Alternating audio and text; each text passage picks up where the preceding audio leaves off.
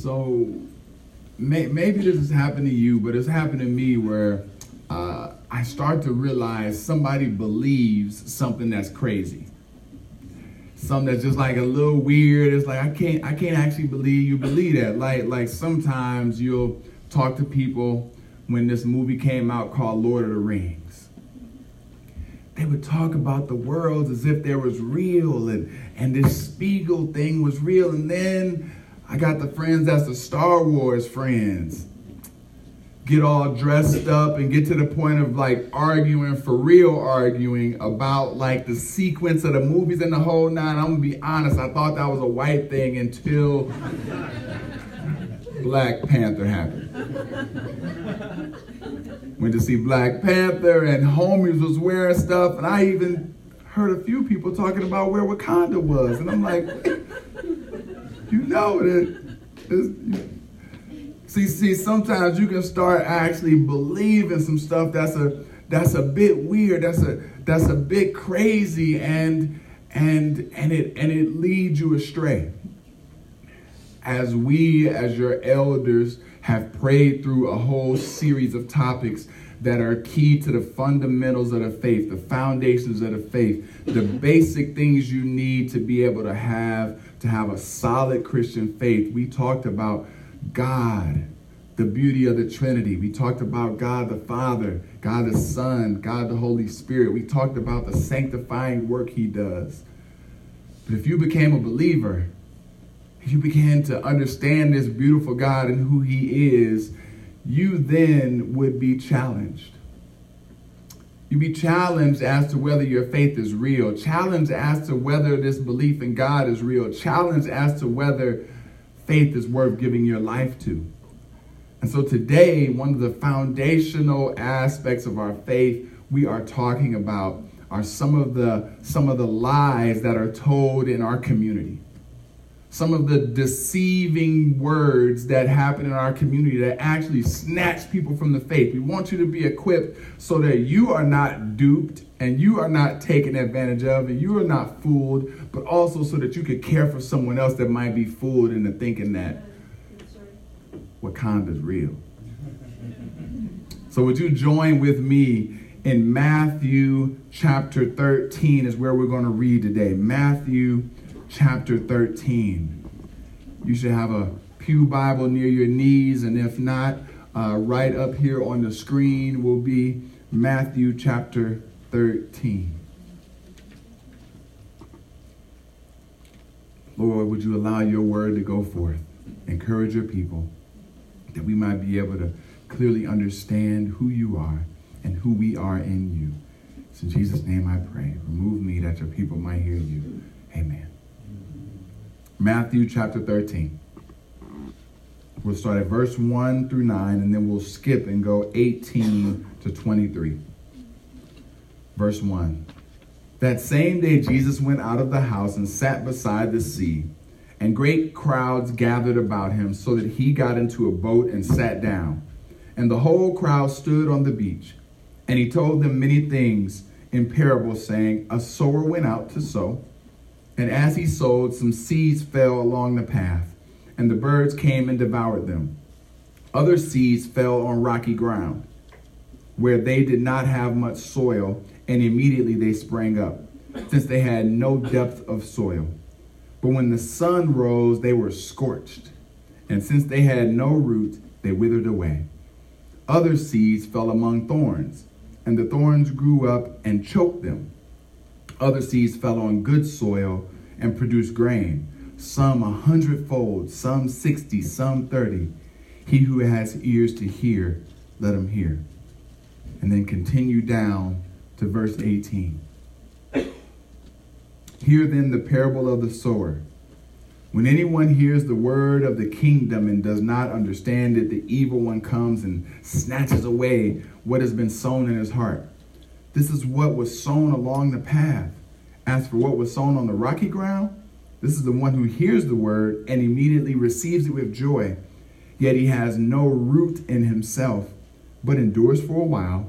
And when tribulation and persecution arises on account of the word, immediately he falls away. As for what was sown among thorns, this is the one who hears the word, but the cares of the world and the deceitfulness of riches choke the word, and it proves unfruitful. As for what was sown on good soil, this is the one who hears the word and understands it. He indeed bears fruit and yields it, in one case 100-fold, in another 60, and in another 30. So what's happening here, Pastor? Let me try to explain a little bit what's going on. Jesus is using a story, or something that we call a parable. If you just look at the opening story, you'll miss an underlying truth that God is trying to teach us. He used this idea of a farmer casting seed, and farmer would have been a very common term there. It would have been as if I said today, hey, this man went over to Chrysler plant to work for Chrysler. Like it's so common to the culture that as soon as he said farmer, everyone was like, okay, I get where this is going. And he uses this idea of seed being sharing the gospel. But the idea is that he walks and throws seed far, long, and hard, trusting that it'll land where it should, and not just choosing to place each seed in one particular place, but actually casting it out. And so now what Jesus helps us understand is that the farmer is being faithful, sharing the gospel, but that different environments allow for the seed to grow. Different environments allow for the seed to grow. And for me, like I think in terms of like linear stuff. So this guy had a chart, so I just stole his chart, putting it up here. This brother named Campbell, who wrote a commentary on the opening of Matthew. So if you're walking along the path, that type of soil results in contact with the seed. It's the birds swoop down, the seed's taken immediately, gospel stolen right away, no depth. They hear the word but don't understand it. The devil steals it away. Rocky ground has no depth of the earth. There's an instant growth but no real root, so therefore it gets scorched by the sun. There's an initial reception of the gospel message, but persecution leads to falling away. Then you got it amongst the weeds. The seed grows among thorns, and they rise up and choke it. The reception of the word is compromised by riches and by worldly concerns. And then lastly, there's that good soil. That good soil, the tilled ground. Seed takes root, and there was growth. The word is heard, understood, received with spiritual fruit in human life, and it can reap a harvest 160 or 30 times fold. Family, I want to allow this parable, this story, to help us understand a complex aspect of doing life in our community. Because like the way I process things, I always kind of start with a question of why. Why would someone believe in a false doctrine? Why would a person believe in a false gospel? Why would a person allow themselves to be deceived when there's churches? There's a couple churches in Detroit. There's a lot of churches in Detroit. A lot of people are spreading the gospel. A lot of people are out here getting the word forth. We have been blessed to partner with some great churches. So why are groups like Hebrew Israelites, groups like the Five Percenters, groups like Nation of Islam actually making some headway into our community? Well, I'm going to tell you. But first, in order to help you understand, I've got to give you a historical narrative to lead you up to being able to accept and understand how this parable coincides with our history as Detroit. Because there is a history that would bring us to this point.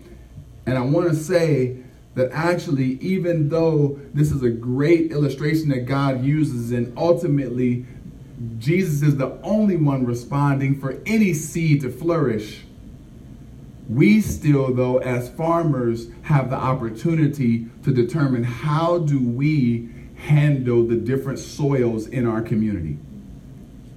How do we respond when we see rocky ground? How do we respond when we see that weeds are present? So for the sake of our message today, we're going to focus on the two in the center. Because I believe that this is still an area that the church can be tackling. It doesn't mean that we will necessarily turn a rock into great soil. But what it does mean is that we don't see people as people that we should write off, but actually as people that we should be asking, Lord, what can we do to the environment to help them be able to grow and flourish? Because for some reason, they are being fooled. For some reason, we are being fooled. Because this movement to some of the Hebrew Israelite and some of the 5%ers and some of the Nation of Islam is happening among believers. It's said right now that almost 10% of their new member base is coming from Christians in churches. Jamie? For those who are familiar, can you briefly describe what some of those groups? Yup. That was going to be at the end. But you know what? No. You know what? I think I'm happy you said that. So those three groups have something in common. The one thing they have in common is the elevation of black culture. They have different aspects of what they say is the root to God and the way in which they celebrate God and the way in which they believe in God. Because the 5%ers at one point flowed out of the Nation of Islam. Hebrew Israelites would take a little bit of Christianity, a little bit of Judaism, and mix it with a little bit of gumbo. But all three will say, to a degree, the black man is God. The black man is God. That this man, this culture, is to be elevated among all. But how do we get there? Journey with me for a second, if you will. Don't let these terms set you off, because sometimes you hear these terms. When I was in school, there was a whole movement going on, and the movement in school was diversity. And every time they said diversity, I was like, here we go again, diversity. Don't let some of these terms throw you off, because I want you to see the historical buildup that got us here, okay? All right. So we have four kind of pockets of history. The first pocket of history is 1619 to 1863. That's the time of slavery. First slaves hit America 1619. Those slaves are 20 of them in Richmond, Virginia. Slavery begins to grow. Detroit is starting to grow. Detroit, 1700. You have Native Americans here. A variety is about 6 or 7 different Native American tribes. One of them is the Iroquois tribe. And there's an engagement of goods that's taking place, and then Detroit begins to build a fort. Detroit begins to have protection, and about 1700 is when Detroit, begins to be established. Now, you still have Christians sharing the faith with slaves at this point. And even though they are subjugated and they are property, they are being told that this God is their God.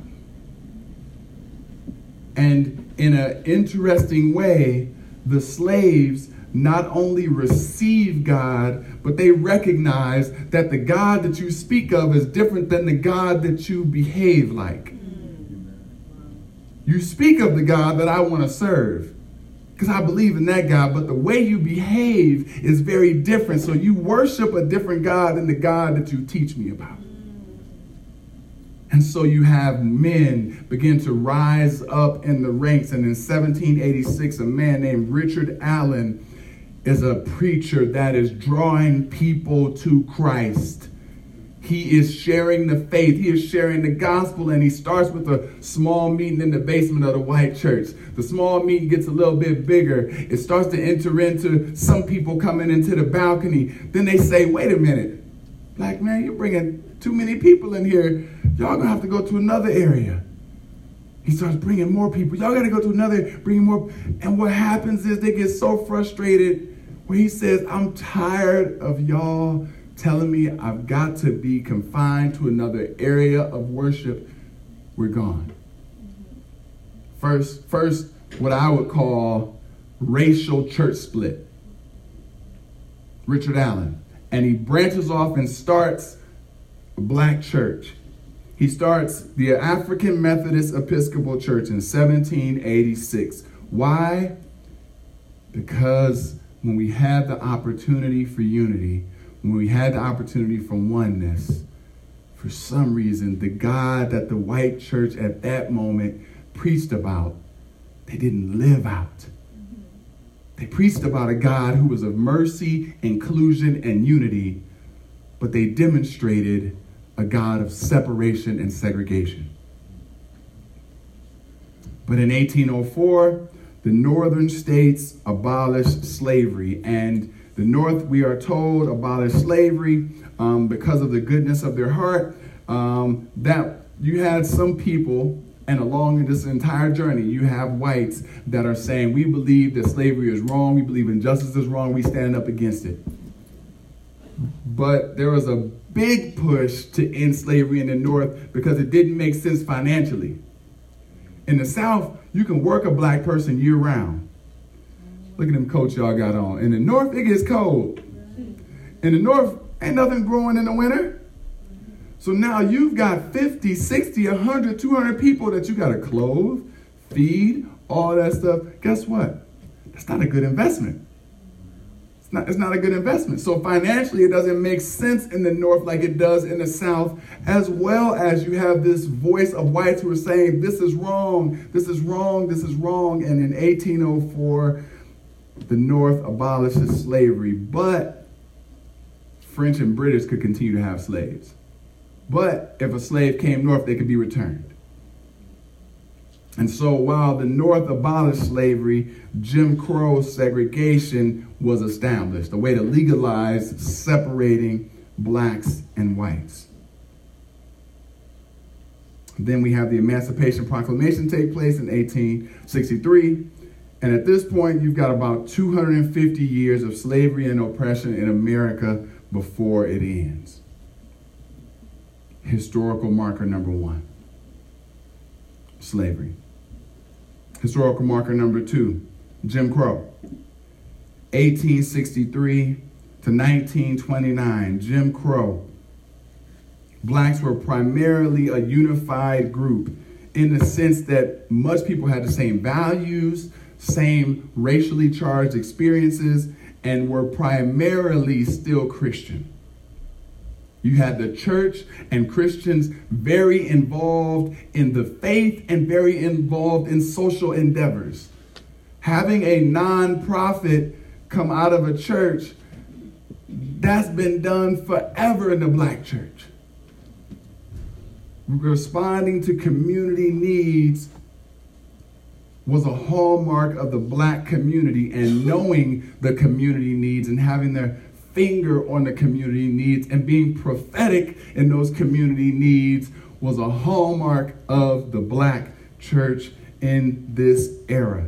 Even in the midst of legalized lynching, even in the midst of legalized systematic oppression, even in the midst of separate but equal,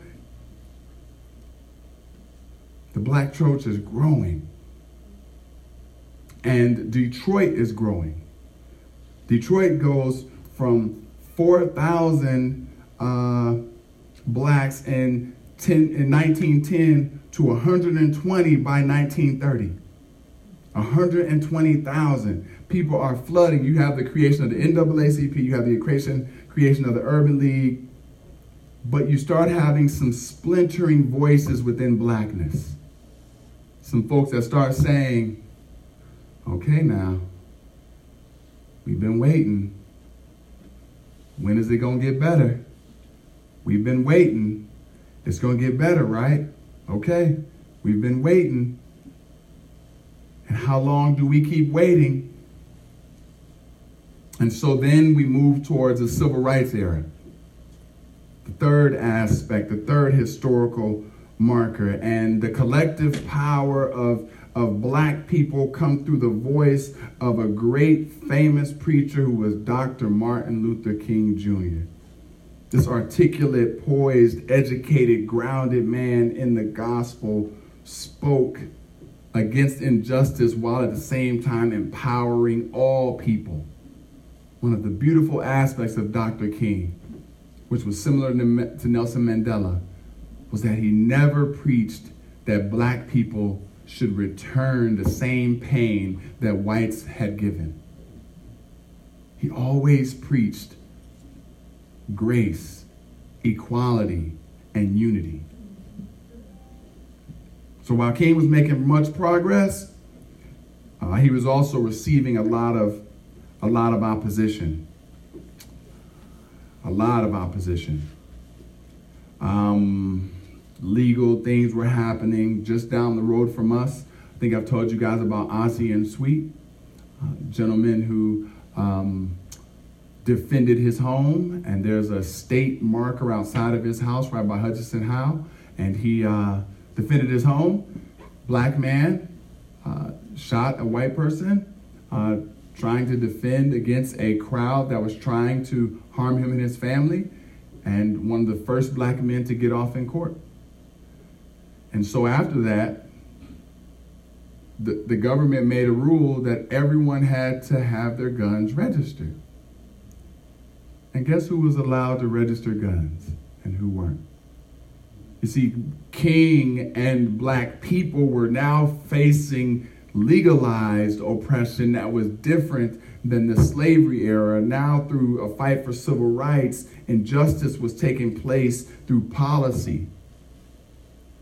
And each of these eras, you find people of color feeling more and more burdened. Burdened. And so Carl Ellis writes that there's a Reverend Earl Little and his wife. They have a son that they named Malcolm. Reverend Earl was a Baptist preacher who was part of the Garvey movement. Historically, black churches have never had the freedom to stay out of politics. They always were connected to politics because it moved people forward. But unfortunately, his family had to move a lot too. Run out of Omaha, where they first started by the KKK. His family was moved.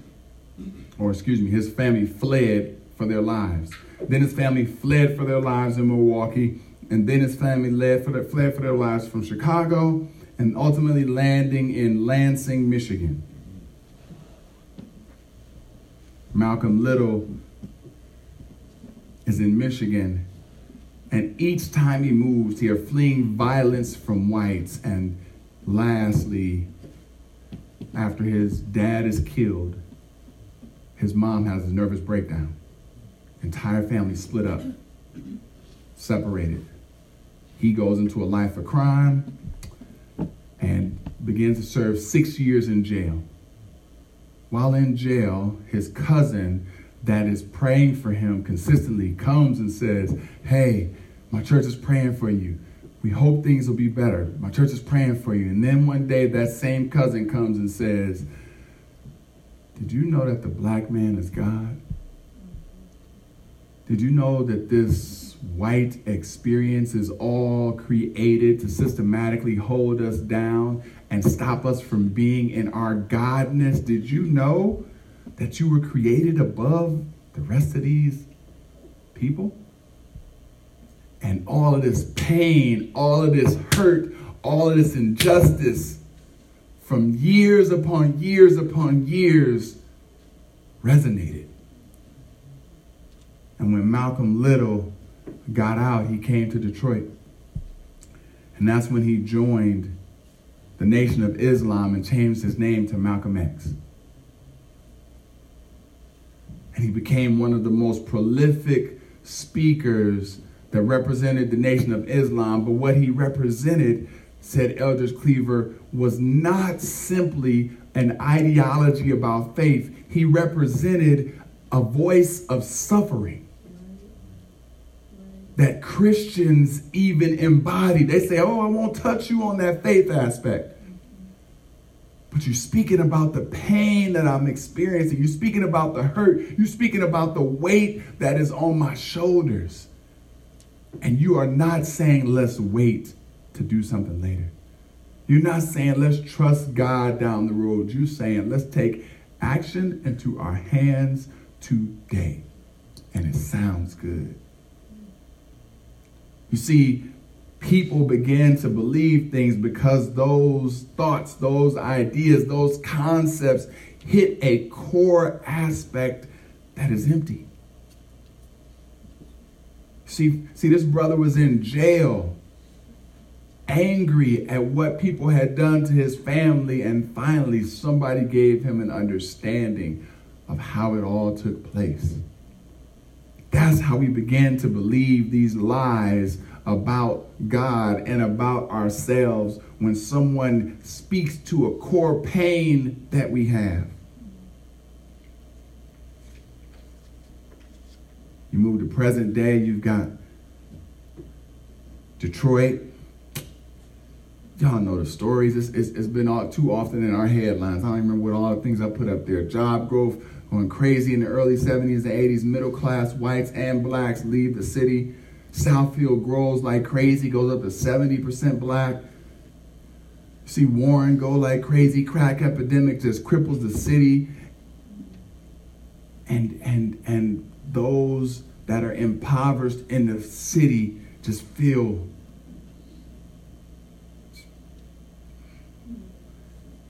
Have you ever been tripped? Not have you ever tripped over something. Like you can trip over something and it like make you angry. But have you ever had someone intentionally trip you? It is like an anger down to your heart because it has rocked your stability. It has led you to not be able to protect, care for. And imagine if every time you get up, you just feel like somebody trips you again. That's what it feels like when you are an impoverished person. When poverty is around you and is on you, it just feels like, yeah, sometimes I might trip. But there's an entire system that is designed to keep tripping me. And then we get people that are in places of power and influence, and they say stuff that just keeps triggering it. Like, I could see it from both ways. We get people in power that set off these things. And so,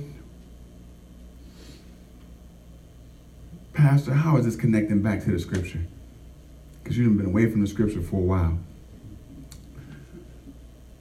Family, I want you to see a couple things. One, I want you to see that the gospel can be stolen, can be taken away. The gospel can be squeezed out of the hearts of people when you allow your pain to be louder than your praise. See, as long as you allow your pain to resound louder than the God who wants to enter into that and care for you, you will always be susceptible to lies. You'll always be open to someone deceiving you. You'll always be set up to fail. Listen to what the Moorish Science Temple believes. There's an American now, this is from Wikipedia, a credible source. Moorish Science Temple of America. These are the Moore brothers. Is an American national religious organization founded by Noble Drew Ali. His doctrine was intended to provide African Americans with a sense of identity in the world to promote civic involvement. If you create an entire faith to care for an identity issue that black people have, Do you think you'll be successful? You think you'll be successful? I'm a pastor. I stand before you and I have this identity issue. Black Hebrew Israelites are groups of African Americans who believe they are descendants of the ancient Israelites. They adhere to varying degrees of religious beliefs and practices of both Christianity and Judaism. They're not recognized as Jews by the greater Jewish community, but many choose to identify as Hebrew Israelites or Black Hebrews rather than as Jews to indicate their claimed historic connections. What is this? Family, this is black supremacy at its finest. That your ideas are supreme over other people just because of the way God made you. That you are better and greater just because of the way God made you. This is black supremacy. But what does white supremacy look like? When all the images look like you, when all the references look like you, when all things positive look like you. You see, there's a supremacy issue on all of us when we don't allow the gospel, that is a multicultural, multifaceted celebration of every ethnic, equally founded doctrine. I love Acts 2. Acts 2 does not say that each person heard the gospel in English. Acts 2 does not say each person heard the gospel in Southern twang. So that we all had to have our ears tweaked to be able to compromise to an English dialect. No, what does it say? It says that they all heard it in their language. Why? Because your language is beautiful, baby. Because your complexion is beautiful. Black, white, light, dark, whatever. It is beautiful. Praise God. And present in that list is Cyrene and Libya. African nations. Why? Because God is showing a beautiful, beautiful spread of his gospel is not to change you, to make you like one culture. It's for your culture to glorify God in the way he made it. So you should not be ashamed that you're white. You should not be ashamed that you're black. But what we do all have to do is be careful. When does some of our hurts, when does some of our pains, when does some of the holes within us begin to elevate our needs a little bit above the gospel? And today we're using black people as a prototype. The issue is real for you as an individual regardless. Maybe it's not culture for you. Maybe it's your identity in gender. Maybe it's you not having a father figure. Maybe it's mom walking out. I don't know what it is. But there can be a hole in you that Satan wants to fill with some lies. And the question is, will you expose it before Satan tries to fill it? God, I give it unto you. I see the hole that this is, and it hurts, and the pain is real, and I present it unto you for help. And I welcome my brothers and sisters into this journey with me, or I can push it down. I can conceal it. I can act as if everything's okay when inside I'm ready to explode. If one more person says something to me, that's a little bit of my issue. My wife and I have been praying through, like, how are we going to start talking to some of our partners about some of the racial stuff that's going on, because it's just crazy. And God's given us a great platform and a great inroad.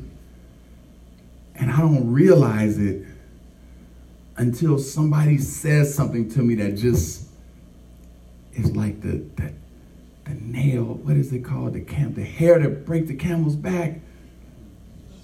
Straw, help me out.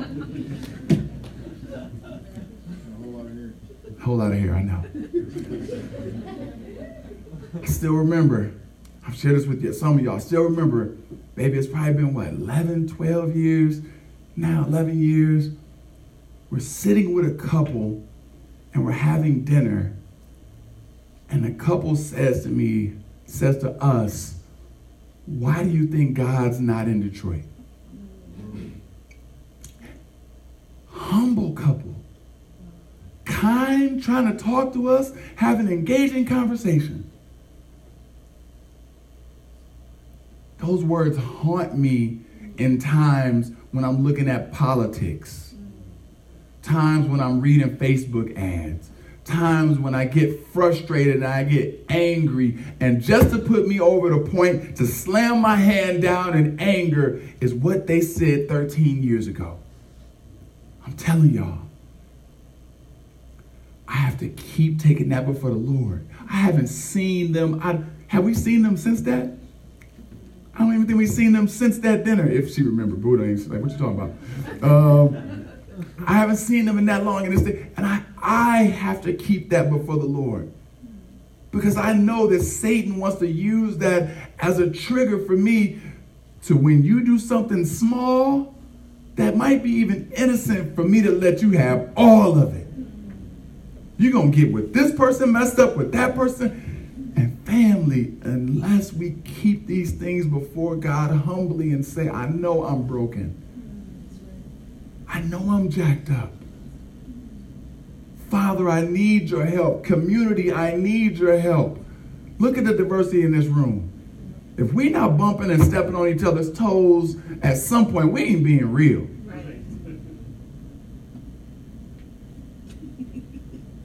At some point, we're not being real.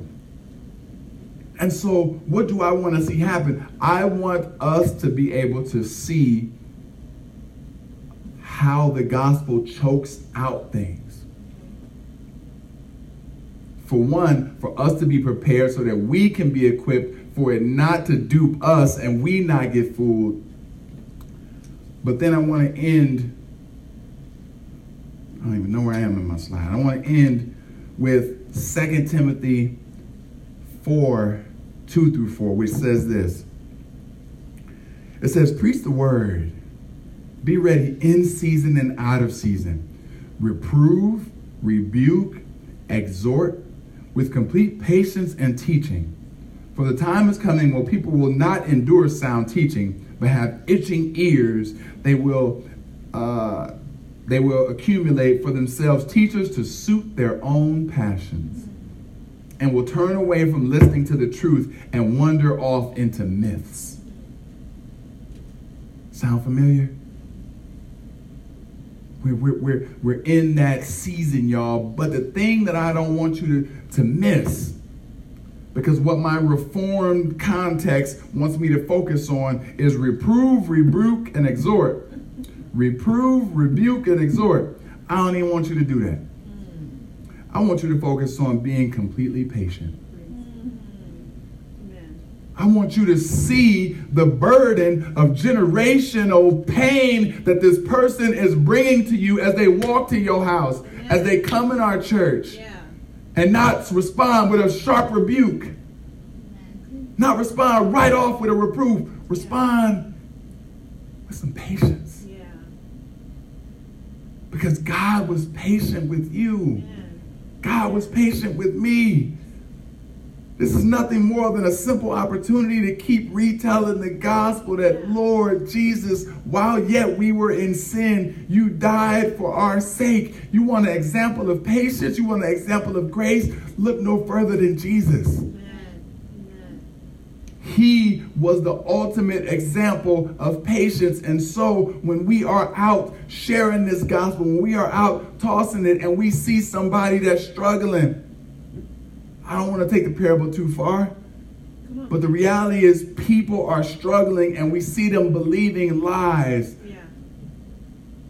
Will you write them off? Oh man, he a Hebrew Israelite, he lost. Oh man, she's a prostitute, she lost. Oh man, he on drugs. Or will you say, Lord, I don't know what it is that they're trying to feed, but would you give me the patience to walk with them? I'm not saying don't rebuke. I'm not saying don't reprove. I'm saying patiently. Maybe listen first. Give them a space to yell and not be judged. Give them a space to scream out loud and not be everybody run away from them. Give them a space to just be real. And then walk with them. Hey, might be thinking of something that's a little off here. Can you tell me why you think that? You mind explaining to me how you got to that point? Aliens? help me get that one, you know? Family, this is a gracious God who's been steadfast, loving, kind to us. What he says to you is, I see you in your brokenness. And because of my love for you, I will separate all of the sin and iniquities that you've committed as far as the east is from the west. The only thing that I ask is for your life. That's all. That's all. Only thing I ask is for your life. Because anything short is you not believing in the full power of my love. If you want to give me half of you while you still hold on to your sin, if you want to give me a portion of you while you still go do your thing, then you don't believe in the extent of my love for you on the cross. And I want you to feel the power, the fullness of my spirit take over your life. So give me you. Dr. Martin Luther King said these words, and I think it was good for me. Alvin has been a great brother for me as even as elders, we're going through a lot of reading on this topic, and one of the things he encouraged me in was the unity found across class. That sometimes, a lot of times, what you'll find is there's a commonality of poor people, whatever color you are. It's a commonality of rich people, whatever color you are. And so Dr. King says he says, again, we have deluded ourselves into believing the myth that capitalism grew and prospered out of the Protestant ethic of a hard work and sacrifice. The fact is that capitalism was built on the exploitation and suffering of black slaves and continues to thrive on the exploitation of the poor, both black and white, both here and abroad. Dr. King was a great man in that his hope and his desire was to bring forth unity. But that unity had to happen as a result of exposing pain. Family, I want us to be a people who are willing to be real about the pain we have so we will not be deceived, but enter into caring for the pain of others with a patient heart, that God might do something in the soil to allow them to grow. Let's pray. Lord, we are grateful for you.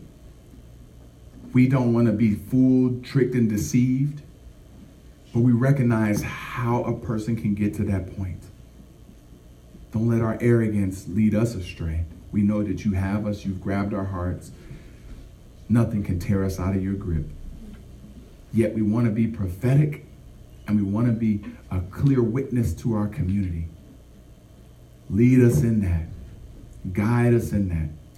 Let the church, which was so intimately connected to the needs of the neighborhood, be that once again.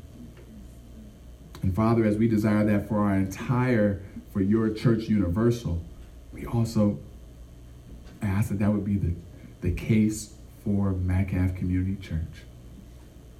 We thank you, Lord, for the many ways you're leading us. And we love you. In Jesus' name we pray. Amen.